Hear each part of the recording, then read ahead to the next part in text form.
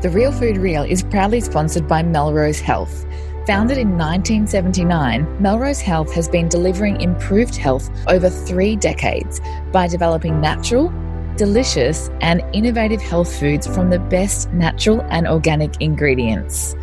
Their Healthy Kitchen Oils range has just launched and includes my favourites, liquid coconut oil, grass-fed ghee and avocado oil. Visit melrosehealth.com.au or check out at Melrose Health on Instagram to learn more. Welcome to The Real Food Real. I'm Steph Lowe, the natural nutritionist.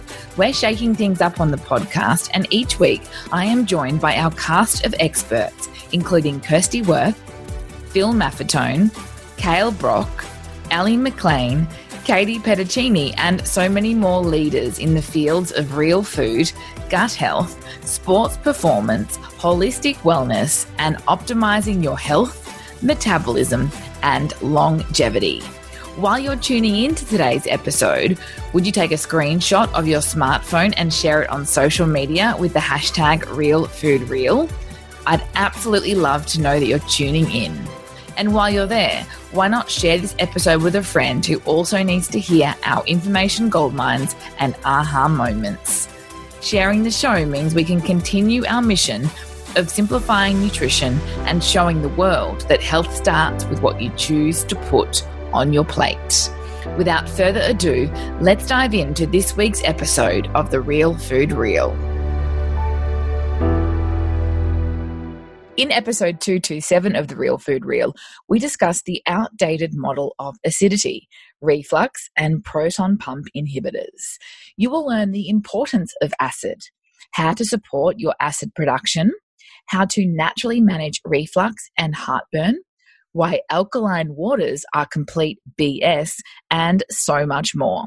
To find out more about personalized support with your digestive health, please book a complimentary 15-minute consultation via bit.ly/TNN online. Hi, Steph. Hi, team. Welcome back to another episode of The Real Food Real. Today's conversation is quite a big one. We do have a lot potentially that we're going to unpack today, but perhaps it's also going to open up the space for a future episode. So if anybody has questions after listening to this episode, please jot them down. Please email them into us at The Natural Nutritionist so we can do a part 2. But today is Steph and I's discussion on the age-old acid versus alkaline debate, one that we're both really passionate about because I know we both get a little bit riled up when we see alkalizing products being marketed on the shelves at supermarkets and health food stores. There is a lot of debate around whether we should be buying these alkalizing products. So today's conversation is actually around acid and why acid is actually not a bad thing in our body and particularly in parts of our digestive system.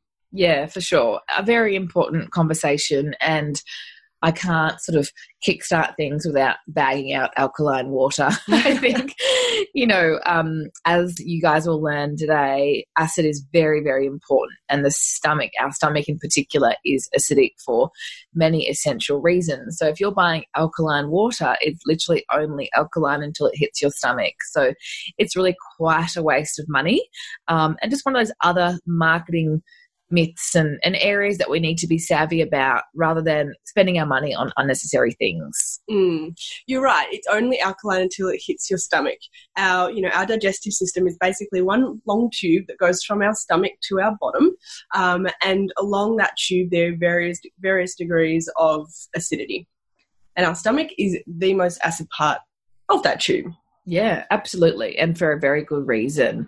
Now, I actually sort of wanted to take a step back and just talk about maybe the other reason why we were thinking about this as being such an important podcast conversation, because of what we're seeing in clinic with the increased use of PPIs or proton pump inhibitors. Yeah. Now, do you want to share your personal story there?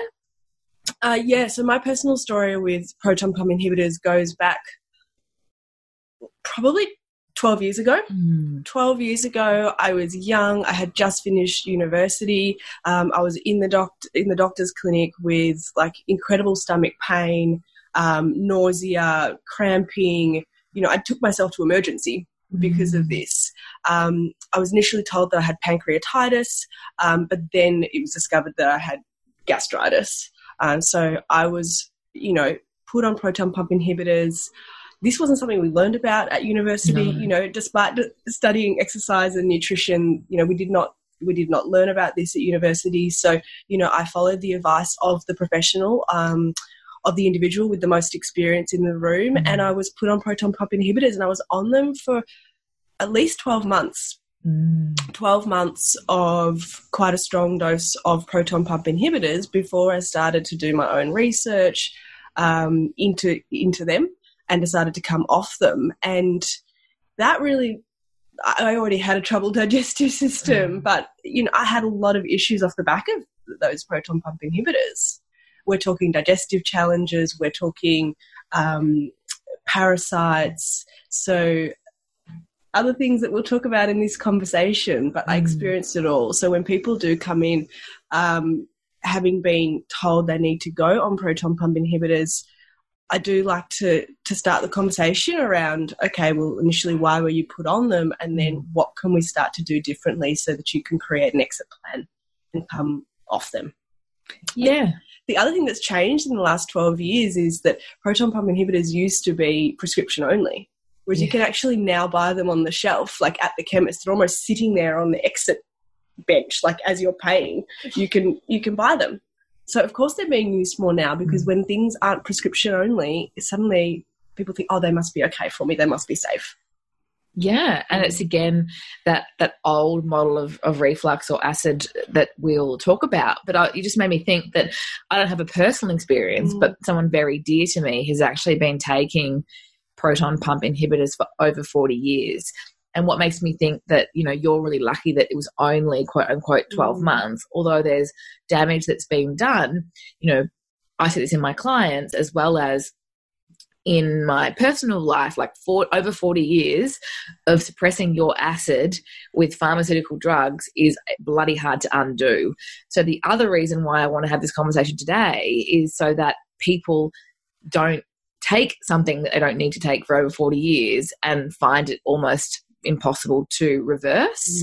You know, 12 months or a couple of months or even just a prescription that you might have just filled before learning that there is another way is reversible. That's what's really, really important to understand. We can fix the gut and the underlying mechanisms and remove the need for pharmaceutical intervention in this case.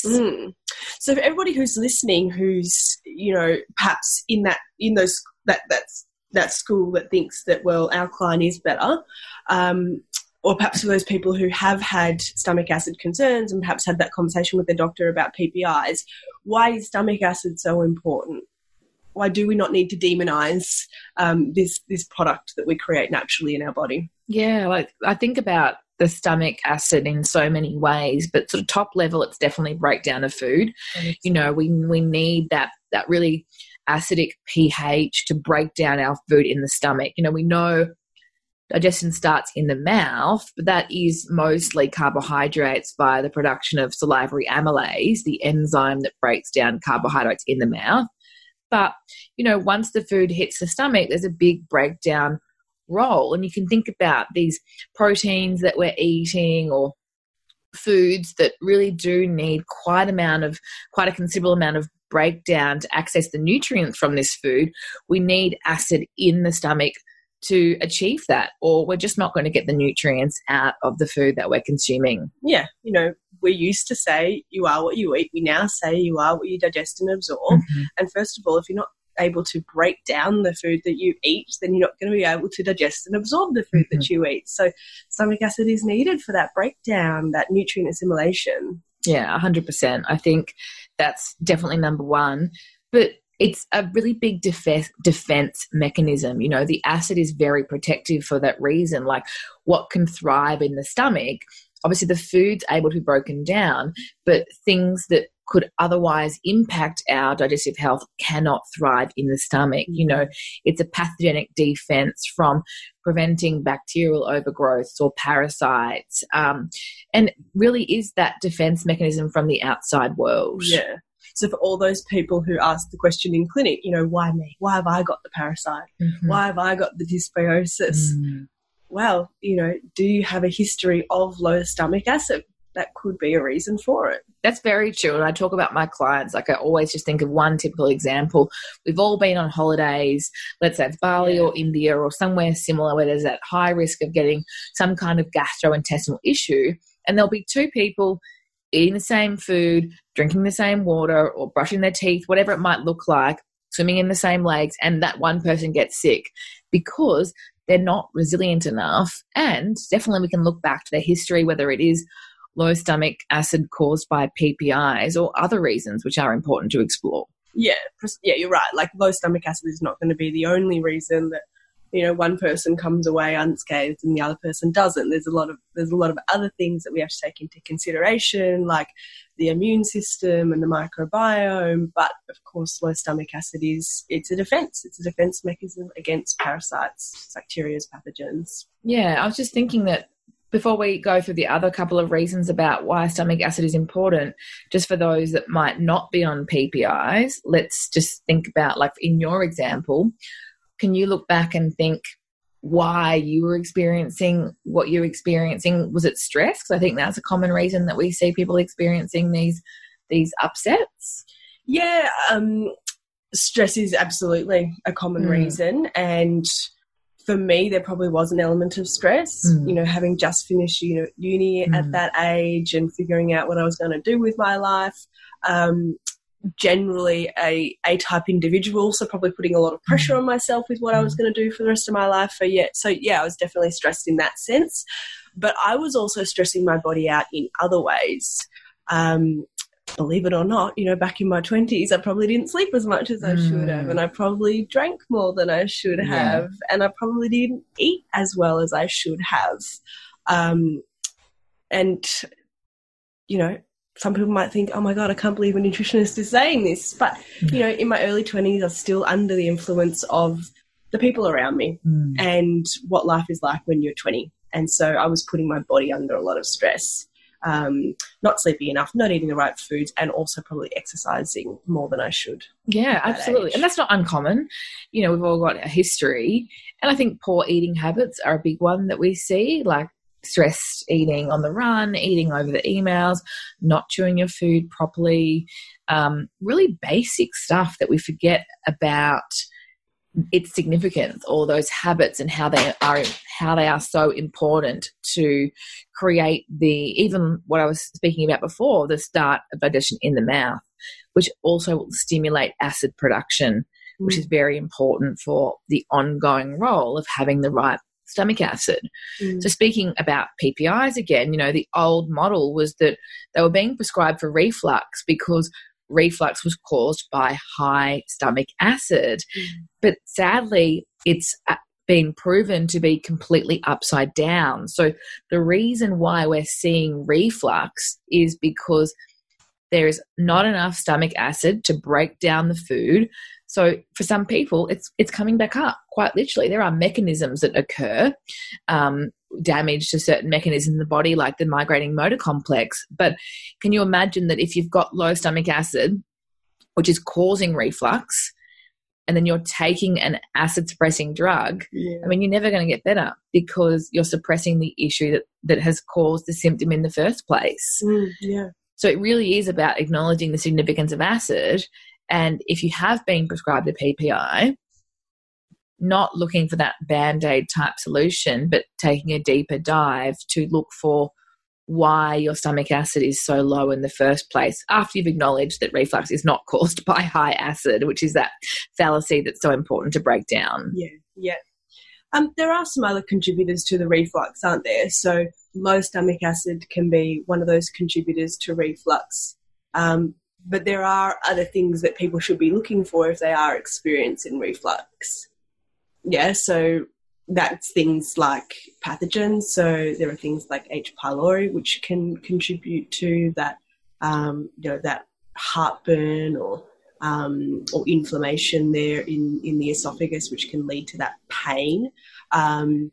We also know bacterial imbalance in the small intestine can predispose to that reflux taking place and the acid making its way from the stomach into the esophagus.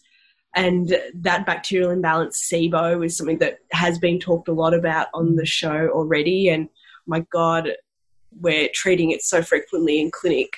So there are other things that contribute to reflux, which is why it's really important to not just look at the Band-Aid and not just put a PPI in place, but to talk to your health professional, your teammate, about what could be causing the reflux. Yeah, absolutely. And it's to use that more holistic model as well, rather than, I think for so long we've looked at the human body as like separate organs, rather than thinking about us as a whole. Everything is so intricately related and there are flow-on effects, and you have to take a step back and look at that holistic view. Like, people are quite surprised to be prescribed 20 chews per mouthful. But so simple. And I ask you, if you haven't done the experiment before, start eating like you normally would and count how many chews you are actually doing per mouthful, because that's the number one thing. Like, I've had literally people come back to me and say that has changed their entire digestive symptom, whether it was bloating or, something in that sort of typical IBS or irritable bowel type bucket per se. And it's so basic, it's free, but it's so foundational. Yep. Imagine going down the route of using a pharmaceutical for 12 months only to learn that you potentially could have avoided that situation through just chewing your food more. But I often say that digestion starts before the mouth. It begins when we actually look at our food or smell our food, because that's when saliva production starts to take place. So, in this day and age, do we actually take this time to stop and look at our food before we tuck into it, or smell our food, or appreciate our food before we tuck into it? That's even a little exercise that people can do. I love that. And it's the diaphragmatic breathing before the meal. So we stimulate the parasympathetic nervous system, because all of us run in that sympathetic nervous system for a large proportion of our day. And that's our fight, flight, or freeze. It's definitely not where our body is primed to digest food and get nutrients and essentially complete that whole process. So the breathing, or I love what you say, digestion begins before the mouth, because it's the behaviors that you initiate to start your meal. And really, it is about the physiology of stimulating that parasympathetic nervous system so you can break down your food more efficiently. Yeah. And some of you may have heard it referred to as the rest and digest state. But when we're in that parasympathetic state, that's when we can prioritise, or our body can prioritise, blood flow to the digestive organs and the release of digestive enzymes and stomach acid. And we come back around to overcoming the issue of low stomach acid just through simply being in this parasympathetic state when we're eating. So cool. I love it. And something that we all forget to do. So some real takeaways there for everyone so far is what you're doing before your meal. So whether it's the smelling or the gratitude or the breathing practices, and then it's the testing of the 20 chews per mouthful. So take that away for your homework so far. Yeah. But let's circle back around to some other reasons why acid is so important. Because remember, it's been demonized for so long, and there's alkaline products everywhere. But we're now all having this huge epiphany as to how wrong we've got it and how important stomach acid is. So breakdown of food, our defense mechanism. What else? Yeah, so coming back to what we were talking about before, that intra-abdominal pressure. So reflux is this situation whereby acid is making its way from the stomach into our esophagus. Yeah, so our stomach is designed to deal with this level of acidity. We've got this beautiful mucus layer that protects us from that acid, but our esophagus is not designed to deal with that. So when the acid makes its way to our esophagus, we feel the pain. It doesn't feel great. But the acid making its way to our esophagus is due to this change in intra-abdominal pressure. Yeah, so the valve between the stomach and the esophagus becoming dysfunctional and not just being one way but two way, essentially. And so it's the pressure in the stomach that can cause that. And low stomach acidity has been shown to contribute to intra-abdominal pressure. Wow. That makes a lot of sense. And obviously then that's that mechanism as to why the reflux is travelling upstream, essentially, rather than downstream. Yeah. But it's really scary, you know. You take these medications to downregulate acid production, and then, well, you're perpetuating the problem by downregulating the acid production, because you could be, again, feeding that intra-abdominal pressure. Yeah, and that reflux. For sure. So lots of reasons why we want to investigate things a little bit further rather than just, you know, treating it with a Band-Aid type solution. And in this case, it's particularly damaging because it is achieving the opposite effect. So I really want to talk about what else we can do to support our stomach acid, because it's not just having reflux. Obviously, if you do have reflux, know that it can be addressed naturally, and the degree of what you need to do to treat that definitely depends on your overall health and microbiome health, but also, as we've mentioned, how long you've been taking PPIs for. But we all need stomach acid. So I really want to cover off other ways that we can naturally support stomach acid for everyone, acknowledging how significant it is to have the right level of pH in the stomach. Yeah, absolutely. Because, again, highlighting the fact that the stomach acid is there as a defense mechanism to break down food. So, yeah, it's not just whether or not you've got reflux, it's about whether or not you're priming your stomach to be able to do those other things that we've talked about. Yeah, absolutely. So chewing is number one. I think you guys are pretty across how passionate we are about your food behaviours. But I like to also recommend the use of apple cider vinegar. Love apple cider vinegar. Yeah. Again, a very basic intervention per se. You might already be using it as a salad dressing, but getting into a really nice habit of having it before a meal, so 15 to 30 minutes before a meal, is going to act to start to prime the natural production of enzymes to help break down your food and to balance the pH in the stomach. So if you've ever tried it before, you know that it can be quite strong when it's straight. By all means, you can shot it if that's your cup of tea per se, but most people quite like it diluted. So it's a tablespoon of apple cider vinegar in a small amount of filtered water, and just drink that maybe even while you're preparing your meal, or you can set an alarm 30 minutes before that meal time. How many times a day? I usually get asked. You can definitely do it multiple times a day before every meal is probably the ultimate goal.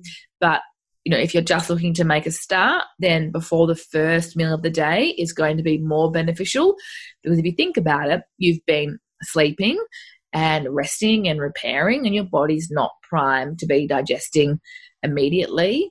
Now, if you're fasting, it's a different conversation altogether, but still, as a ritual, apple cider vinegar before that first meal of the day can be very helpful. Yeah, it can.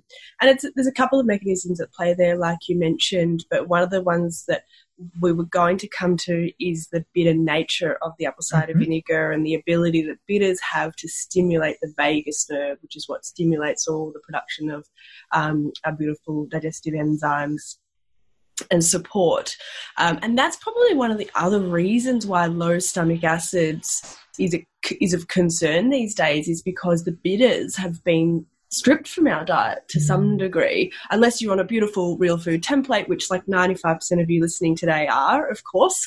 But, you know, the bitters in vegetables that we just don't have as much of today. Trying to think of other really good examples of bitters that people can use. Well, I mean, there's literally the supplement herbal bitters that is useful digestively as well.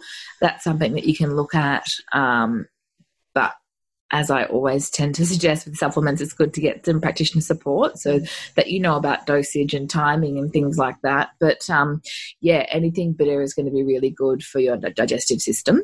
So that applies to your food choices as well. Yeah, absolutely.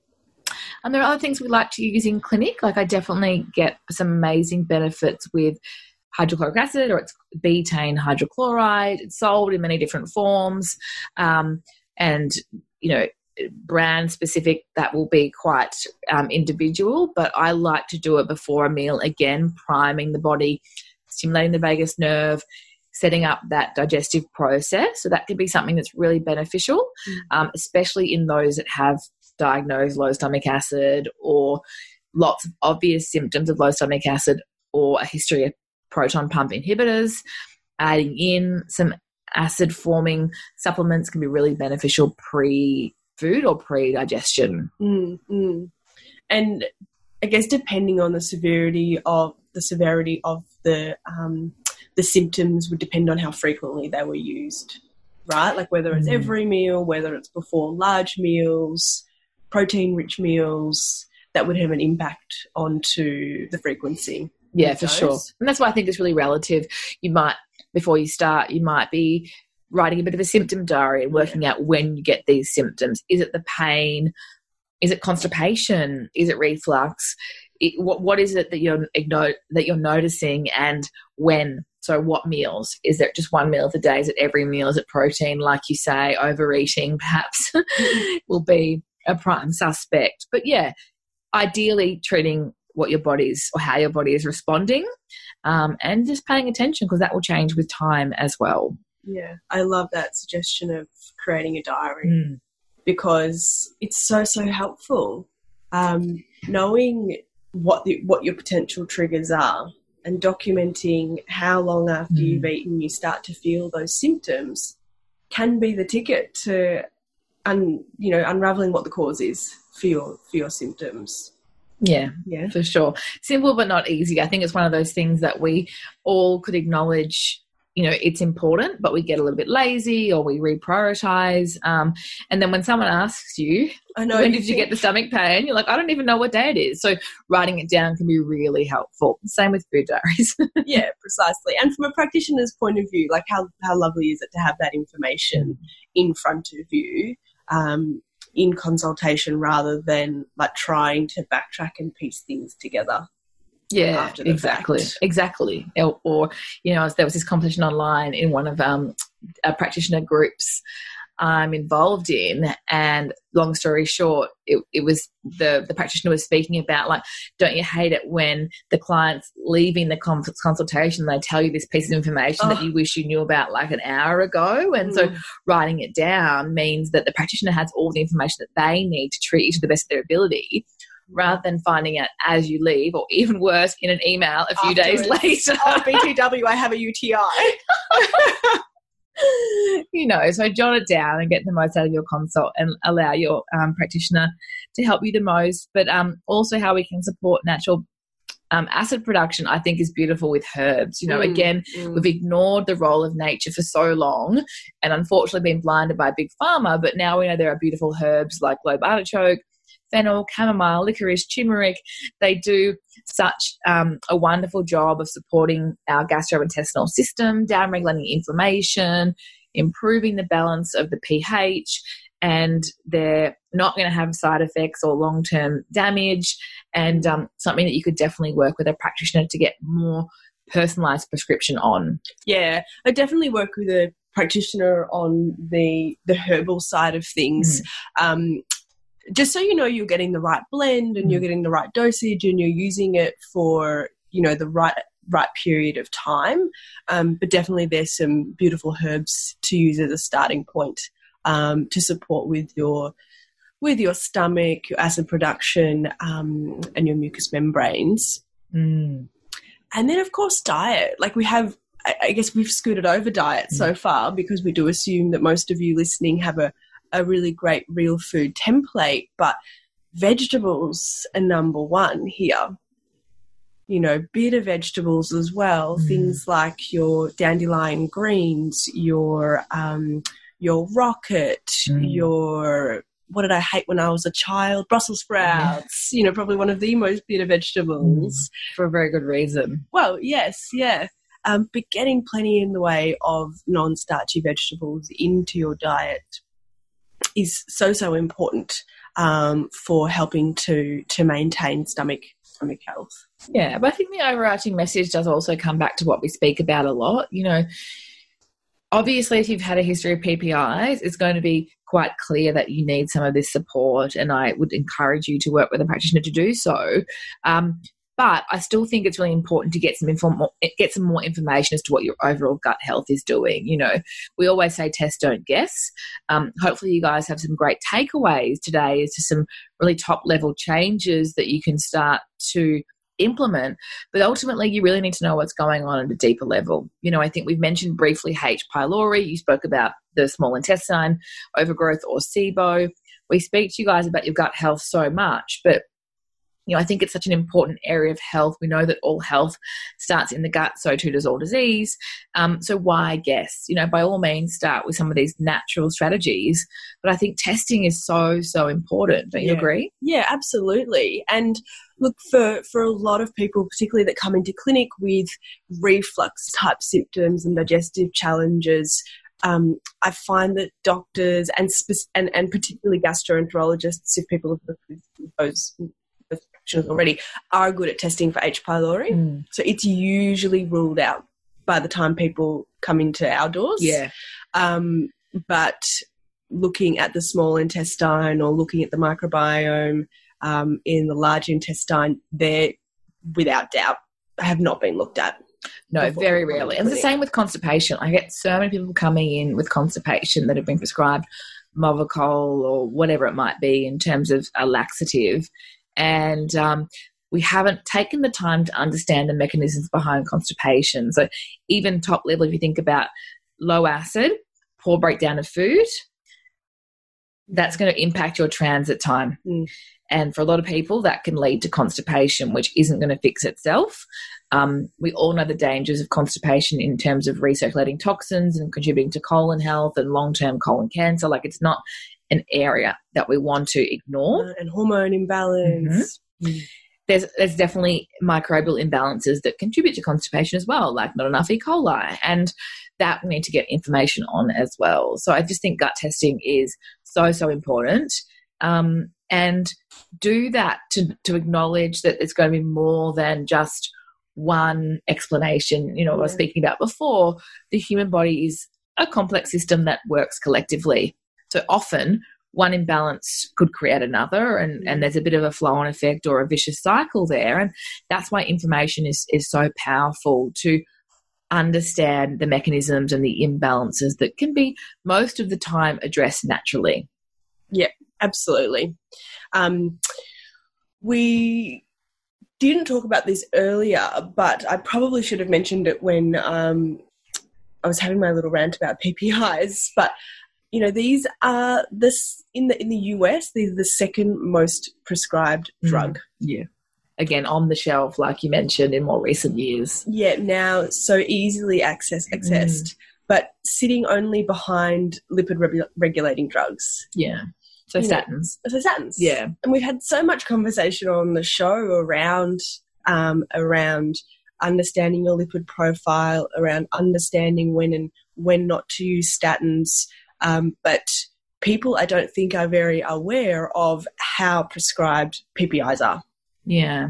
Well, it wasn't until I met you that I realised that quite a lot of young people were being prescribed them as well. Like, in my world, it was always the more, like, I guess, the generation above me or the one above. So it's even more, unbelievable when we look at the stats and you think about young people, that it could just be purely related to stress. And then imagine if the doctor handed a prescription for meditation and that fixed the reflux or the gastric pain or the constipation. Like, I love when I hear about doctors prescribing meditation or real food or a combination of the above. Like, that should be the prescription of the future. Absolutely. Not the prescription for the medication, which in the research has been shown to increase your risk of stomach cancer by like 500%. Yeah, there's that too. The long-term complications are quite severe.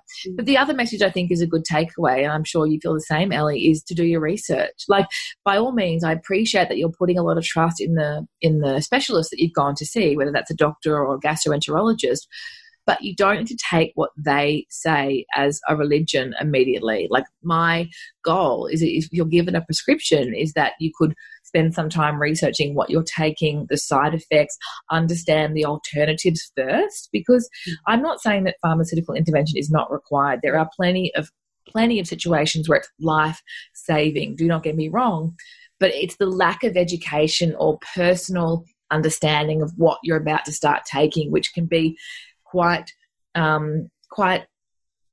sad, because 12 months later, 40 years later, you wish that you had never actually taken that advice as gospel. Yeah, 100%. Do your research, and also just inquire when you're sitting there in front of the individual who's prescribing medication. Just inquire, understand perhaps what's caused cause the issues in the first place, understand, what mechanisms they want to with this pharmaceutical intervention, and ask what are some of the downsides of taking this and how long are they taking it for.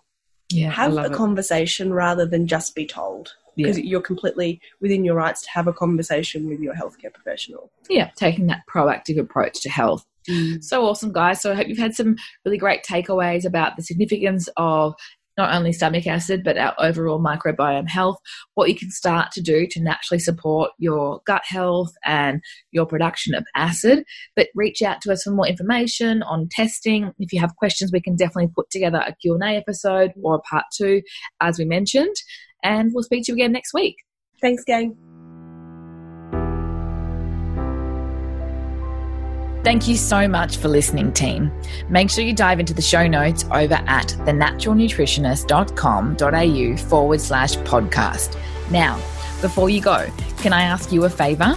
I'd be so grateful if you would leave me a 5-star review on iTunes. I personally read every review and comment and love hearing your aha moments and takeaways from each episode. Together, we can continue to spread the real food love. See you next time on The Real Food Real.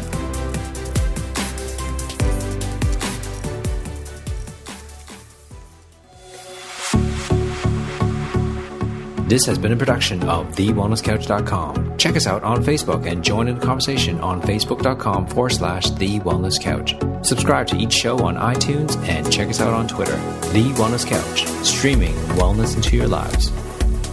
Whilst the Wellness Couch presenter endeavor to provide accurate and helpful information to their listeners, these podcasts cannot take into account individual circumstances and are not intended to be a substitute for health and medical advice from a qualified health professional. You should always seek the advice of a qualified health professional before acting on any of the information provided by any of the Wellness Couch podcasts.